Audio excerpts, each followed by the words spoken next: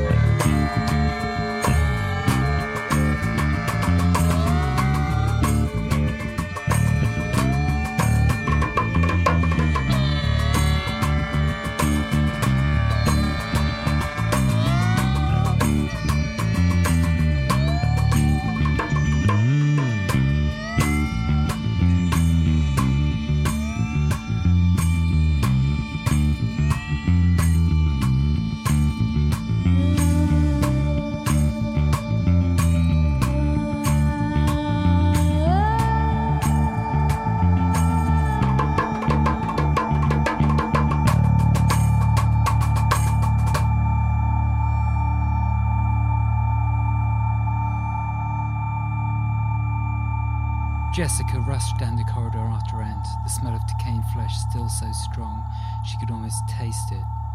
Tripping over the loose cord of her fluffy toweling robe, she cursed herself for pulling on the least appropriate possible attire. This had to be the first time she had attended a crash call clothed for the spa. Not that she had any objection to the idea of Amy seeing her half undressed. Perhaps she had been imagining the smell. After all, she'd been perfectly well a matter of hours ago. She doubted there was any serious emergency here. Arriving at a plain white door with a large red cross embossed in velvet on it, Ant stood back. He looked nervous. Jessica felt a twinge of anxiety at what she could find inside. The first thing which hit her was the smell, instantly recognisable from her experiences on the front line. The odour of rotting wounds was not something easily forgotten. Momentarily, she felt herself back there again, saw the rows of writhing bodies begging for mercy. She staggered, gagging involuntarily before regaining her composure and switching into action mode. Automatically, using procedure as a delaying tactic, she obeyed the prominently displayed signs instructing all who entered to wash their hands and don gloves, apron and mask. The clinical environment was ubiquitous, as always, right down to the snowy white pleated bedside curtain obscuring the patient from her view. As she started scrubbing up, she realised the sheer impossibility of the task ahead of her while wearing a long-sleeved white fluffy robe. A quick rifle through the cupboards produced a pair of dark purple scrubs which she hastily threw on, discarding the robe carelessly to the floor. She drew back the curtain. The sight which confronted her was no longer recognisably human. Amy sat hunched on the bed, gasping for breath. Her delicate mouth was now swollen and distorted, the surrounding flesh disintegrating into shades of red, black and green. She gasped.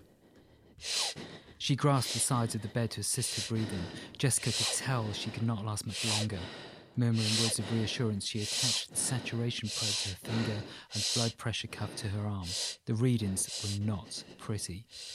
Stats 80%, blood pressure 90/56. We need oxygen, Ant. Is there anyone else on board with medical training?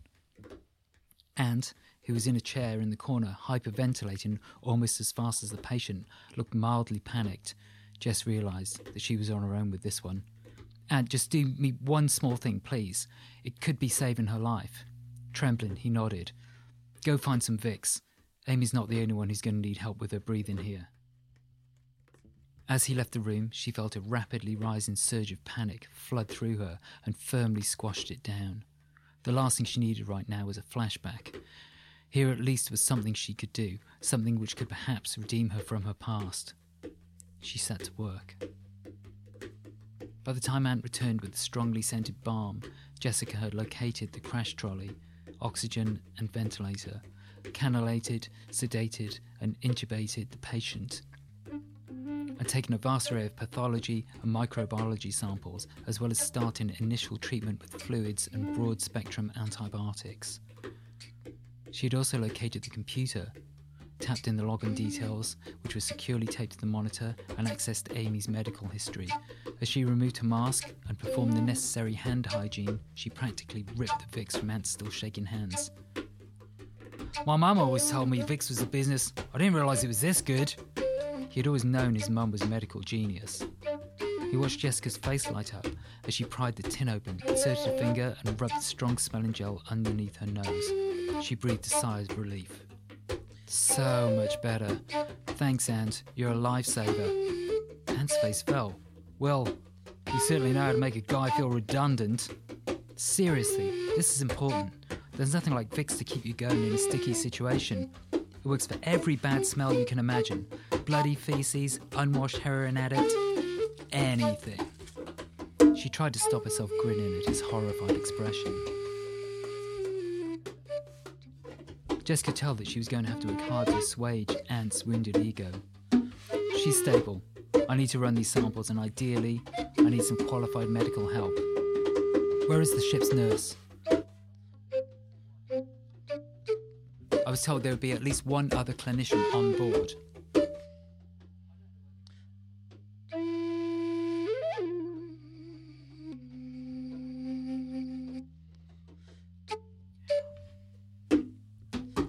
I don't know where they got that one from. It's like Amy said last night, you're looking right at her. She's the one with bugs eating her face and a giant tube down her throat. Ant must be feeling better, as the sarcastic Australian in him had now resurfaced. Jessica's heart sank. Being the sole medical officer in charge of a critical life-threatening emergency was not how she had planned to spend her first evening on board. She hadn't felt this panicked since she had been at medical school. She had to get this situation under control, and fast. Well, Ant, looks like you've been promoted. You're now my chief medical assistant. Congratulations! I'll clear it with the captain later. Now, we have work to do. Where are the laboratory facilities?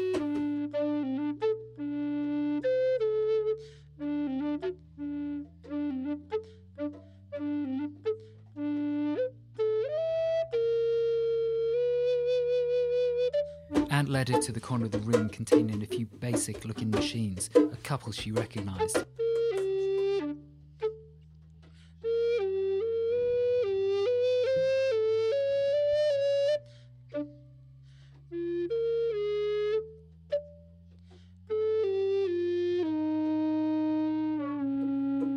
It seemed she would be able to perform the most important test she needed, as well as a basic culture to identify the bacteria she was dealing with. As she set up the machines, she thought out loud, more out of habit than hope that Ant would have some useful input. This organism is like nothing I've ever seen before. It must be a highly aggressive strain. Gangrene. That's what it looks like.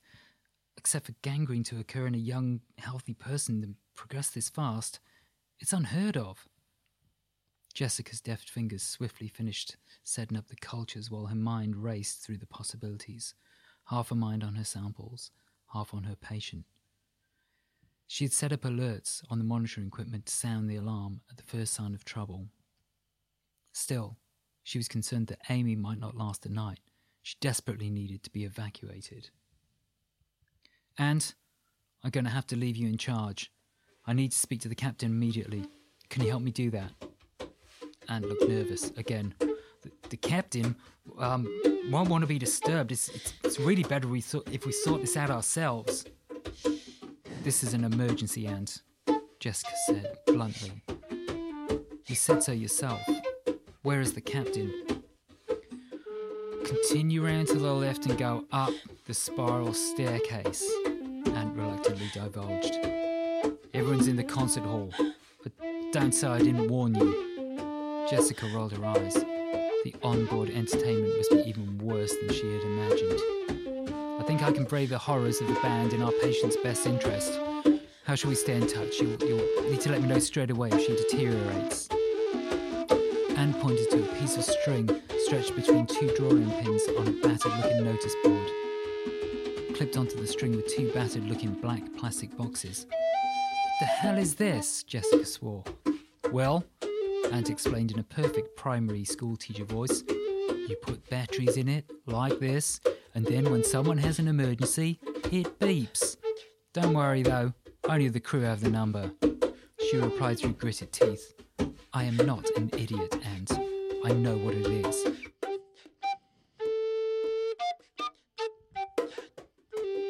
Is this a state-of-the-art research ship or a time warp? It can be both. Pursing her lips, she grabbed the bleep and clipped it onto her scrubs before making a swift exit.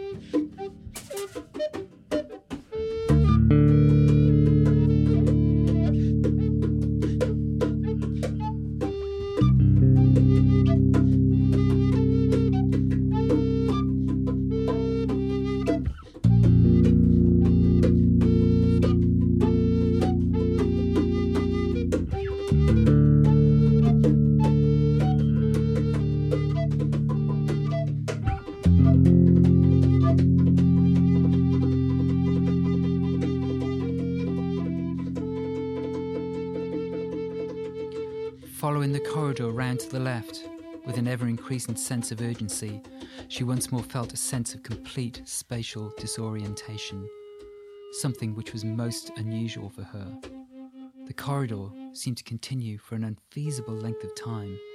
She broke into a jog, then a run, thanking herself for donning some sensible clothing. All of a sudden, it opened out into a large purple velvet-lined chamber and a white wooden spiral staircase at its heart.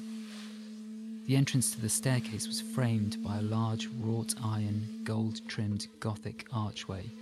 The words "Spiral Dial" formed a striking centerpiece. On either side, the words entwined with two large iron grandfather clocks which formed the sides of the arch. Panting, Jessica could not help but pause in astonishment at this unexpected sight. Remembering her purpose, she raced up the staircase, her feet sinking into the thick carpet covering the centre of the wooden treads. As she ascended, she felt an increasing vibration, even through the thick carpet, an insistent tapping, which soon increased into a hum. At the top of the stairs, a deep purple velvet curtain appeared, with two attendants in smart green uniforms either side of it. They protested and tried to stop her, but it was too late. Jess had already pulled back the curtain and wrenched back the heavy metal door. As the door shut behind her, with an echoing crash, she proclaimed to the large room, "Can you take me to the captain? I have a medical emergency." The whole room fell silent. A bright spotlight fell upon her. Dazzled, she could no longer see. The light seemed to pulsate as the music started once again. I said, "I have an emergency. I need to see the captain right away." Her voice seemed lost in the cavernous chamber, and she could feel her will ebbing away as the sound of the music grew in intensity. The attendants took her by either arm, ushering her into an alcove containing a soft silken hammock. As she looked around woozily, she could see that the whole room was filled with these hammocks. Hers was on the top layer, the furthest from the central stage, on which three musicians were making what could only be described as very strange and very hypnotic sounds. She tried to resist, but could not help sinking back into the soft hammock, which curled itself around her. After the concert, the attendants whispered to her, "Everything can wait until after the concert is over."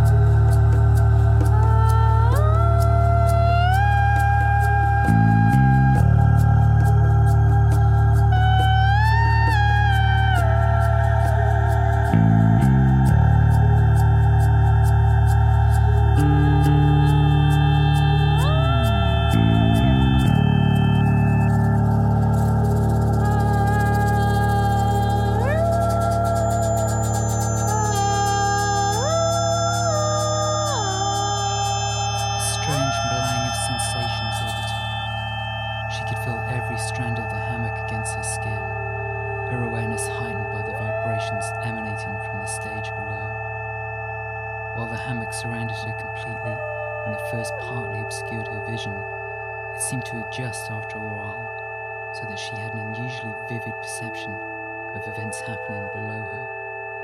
She was alone with the music, and together they occupied an entirely separate place in time.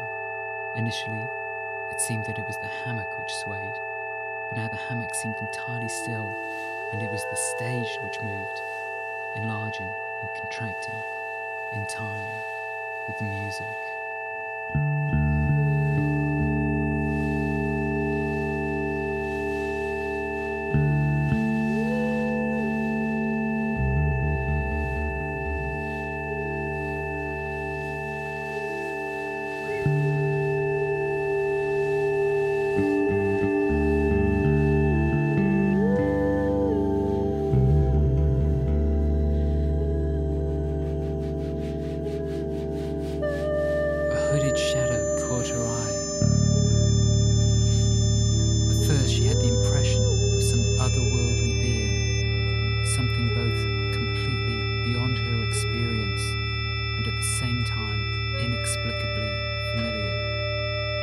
Silhouette came into focus.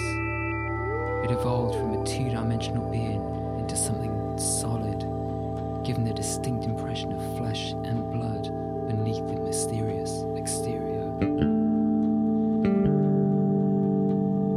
The sounds themselves, cold and crystalline. She could not quite grasp their meaning and knew that there was something else she should be doing, but as the sounds continued, it was not that she did not remember her purpose. She knew objectively that she was a doctor and that she was the ship's doctor, the only doctor on board. But there was a medical emergency which required her urgent attention, but she could not grasp the urgency of it. She no longer felt that anything so prosaic as keeping one human breathing could possibly matter more than this moment, which may never come again. With every second, she seemed to lose part of herself to the vibration, to become part of an undefined whole.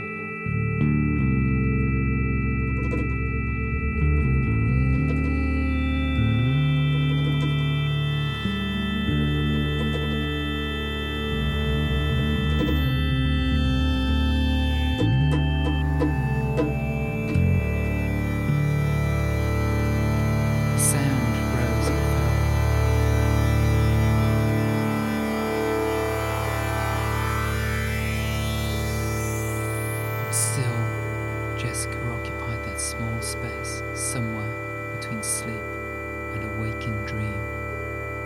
A state where time has no meaning, and yet a state which feels precarious, as if it could be ripped away at any moment. She continued to gaze at the silhouette whose long, quick, delicate fingers cast shadows which danced across the stage. As the music slowly died away, the fingers' movement followed. A slow, or almost an imperceptible tremor remained, a physical echo of an absent sound. The lack of the music caused a silence so dense that the shadow cast by the hooded robe seemed to fall into its depths, and in this silence she found herself looking into the brightest blue eyes she had ever seen. Immediately those eyes slotted into a vacant part of her soul, which she had not previously known existed. Something clicked together and allowed her to feel once again. Tears of joy welled up in her eyes, tears of joy and disbelief. It was a struggle to imagine that someone like this could exist, and that such a miraculous evening could ever come to pass, even once in a miserable existence, but must surely be a gift from the gods. She knew instantly that this was why she had come here.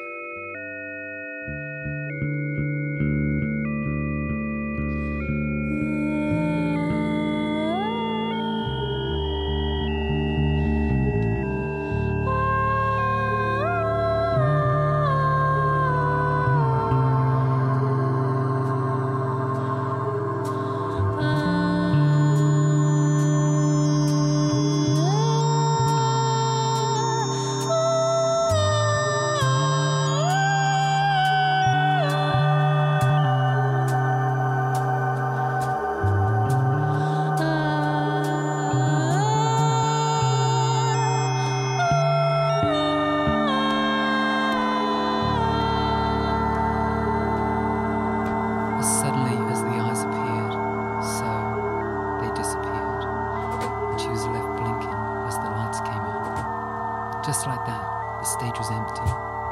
She was already sitting up on her hammock, although she had no memory of doing so. Those around her were talking in soft voices, all of them showing signs of mild disorientation. She took a deep breath in, as if to check that her lungs still functioned, and flexed and extended her fingers, marvelling at the contrast between her own stocky, calloused hands and those delicate fingers she had seen at work only moments ago. Still, she took in every fine detail of the thickened skin on her palms, feeling the contrast between the toughened areas and the sensation on the parts which had not yet been exposed to the friction of her life. She had not realized that any such delicacy remained in her. Already she could feel it receding as she grasped for the purpose behind her visit. Suddenly, the memory of the smell of decaying flesh reached her, which brought her back to her senses. Amy needed her help. She must find the captain. Shaking her head, she attempted to rise from the hammock, a little unsteady. It took her several attempts before she managed it. She was the only one standing.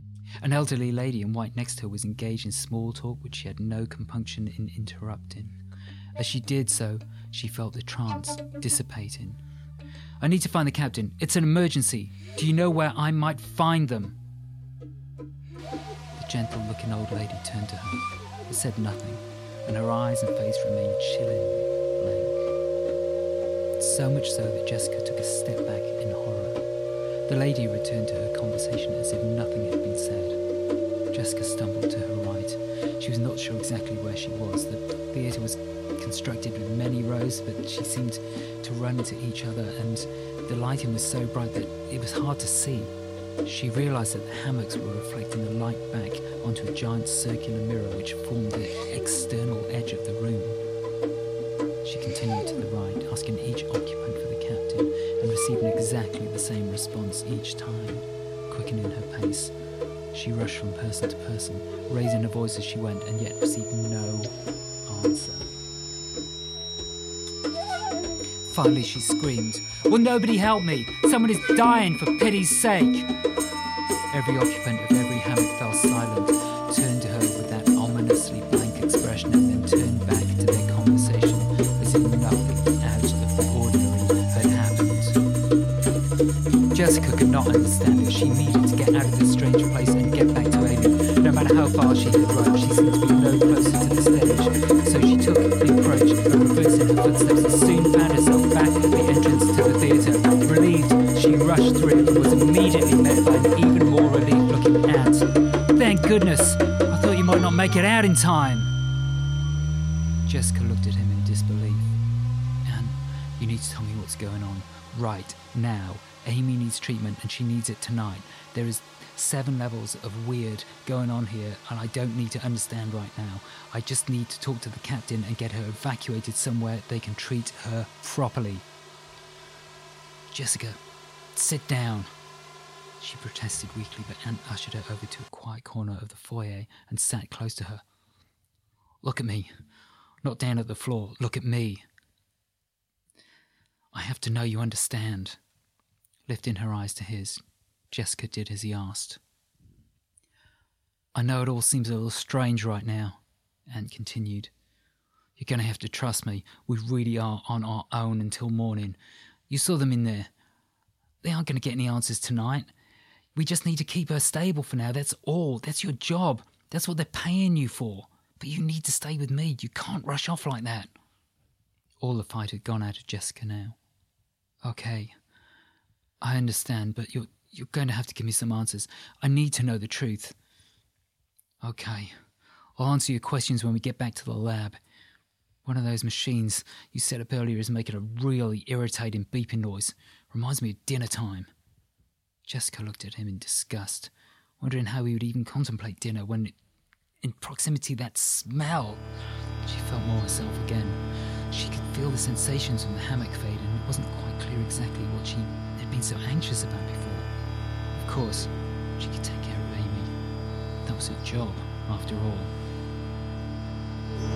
The infection was severe, no surprises there, although there was no sign of a problem in any other organ systems. Oxygen levels and blood pressure were stable, and the girl seemed to have stabilised with the antibiotics. Ant watched intently as Jessica carefully operated the machines. The final result was the culture to grow the bacteria. Jess doubted it was worth checking so early, but given the frequency of unexpected events so far on this voyage, she decided to have a peek just to satisfy her curiosity. Well, the gram stain is positive. Looks like Clostridium perfringens.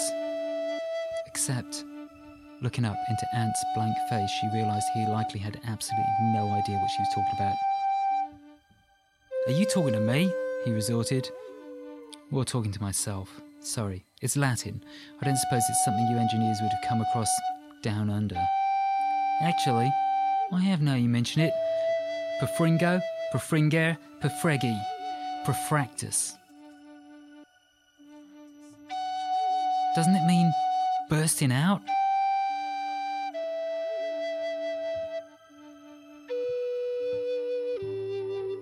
Jessica looked impressed. Ant was glad despite himself. He'd finally risen, in her opinion, somewhat above the level of the microbes. "Nearly, it means bursting through. It's a nasty bug that causes something called gas gangrene. It would explain why her face is so swollen and why it spreads so fast, but there's something very odd about this strain." As Jessica watched the bacteria multiply underneath the magnification, she could have sworn that she saw them vibrate and shimmer, just so slightly. Each long, thin cell seemed to flicker between straight and curved. She blinked and looked again. They appeared entirely normal. "Ant, would you mind having a look at these? What shape would you say they are?" Ant wasn't at all surprised that she would ask for his opinion now that he had demonstrated his knowledge of the classics. Typical English snobbery, he thought. Of course, there was only one answer to her question. "Looks like rods to me. Still as a statue. Not much bursting through going on in there." "Well, I suppose we need to give it some time. While we're waiting, I need a proper handover from someone with some medical experience. Never mind the captain. Can we get hold of my predecessor?" Ant shifted slightly in his seat. "Yes, my predecessor," she repeated. "You know, the doctor who was here before me? Did you know her?" Was it her imagination, or was Ant getting visibly flustered now? "Oh, right, yeah, see what you mean. Well, she did an excellent job of fixing my gammy toenail a few weeks ago, but that was the last I saw of her." "She didn't mention she would be leaving then?" Not to me, but then I don't know why she would." Ant sounded completely disinterested. "I thought you were the welcome party. Don't you off-board people too?"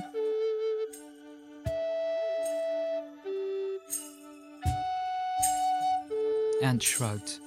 "Okay, well, it would be extremely helpful if I could speak to her, you know, so see if she came across anything similar while she was on board."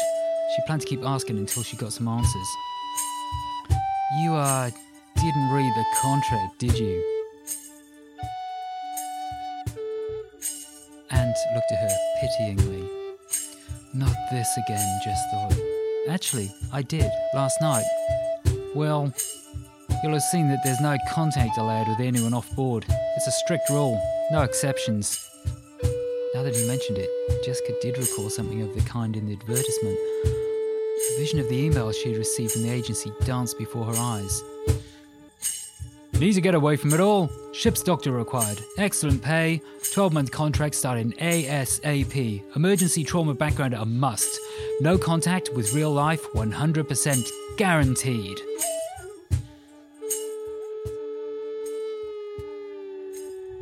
At the time, it had seemed the perfect opportunity to escape the fast-converging maelstrom of her own making on dry land. After only a few short hours on board, Jessica was already starting to have second thoughts. As she sat contemplating recent events, trying to grasp the implications of what had happened, she felt the deck begin to vibrate once more beneath her, and she was hit immediately by a wave of disorientation, interrupting her chain of thought. Ant's voice grabbed her attention, rambling on about contracts and contacts and some bureaucratic nonsense which no longer seemed important. She surfaced from her reverie, remembering a battery of routine tests which she had forgotten to run earlier. Jessica busied her mind with the task at hand, thoughts of the captain and her predecessor receding as the urgency of the situation diminished. "Don't worry about all the details, Aunt," she said. "Things seem to be looking up. She's stable right now. I just need to check her over, run a few more routine tests, then we should be good for a few hours rest."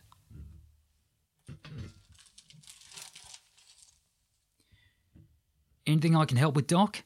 Aunt chipped in. "Actually, there is one thing I could really use." "What's that?" He had perked up at the thought of doing something useful for a change. "I would die for a hot chocolate." All that music had given her an appetite for some reason. Anne huffed and retired reluctantly in search of the beverage. In his absence, Jess checked Amy over from top to toe, turning her and taking samples of her urine. The infected area around her mouth appeared to be subsiding somewhat. Dipping an array of colourful sticks into the urine, Jessica sat back and awaited the results. Glancing down, an unexpected yet familiar pattern caught her eye. At that exact moment, Anne returned with her drink and a touch of attitude. "I don't see why you need butler service, Doc. After all, you've only got one patient." Jessica was still staring at the results, double-checking. Without lifting her gaze, she said, "Well, that's where you're wrong." He chuckled. "I think you'll find I'm absolutely within my rights not to wait on you, Doc. But I'll let you get away with ordering me round just this once." "No, I mean you're wrong. There's 2 patients." Anne looked round pointedly. "Right. I can see they've been multiplying in my absence." "Actually, that's exactly what they've been doing." Jessica held up a short white strip displaying 2 horizontal blue lines. "Did you realise that Amy is pregnant?"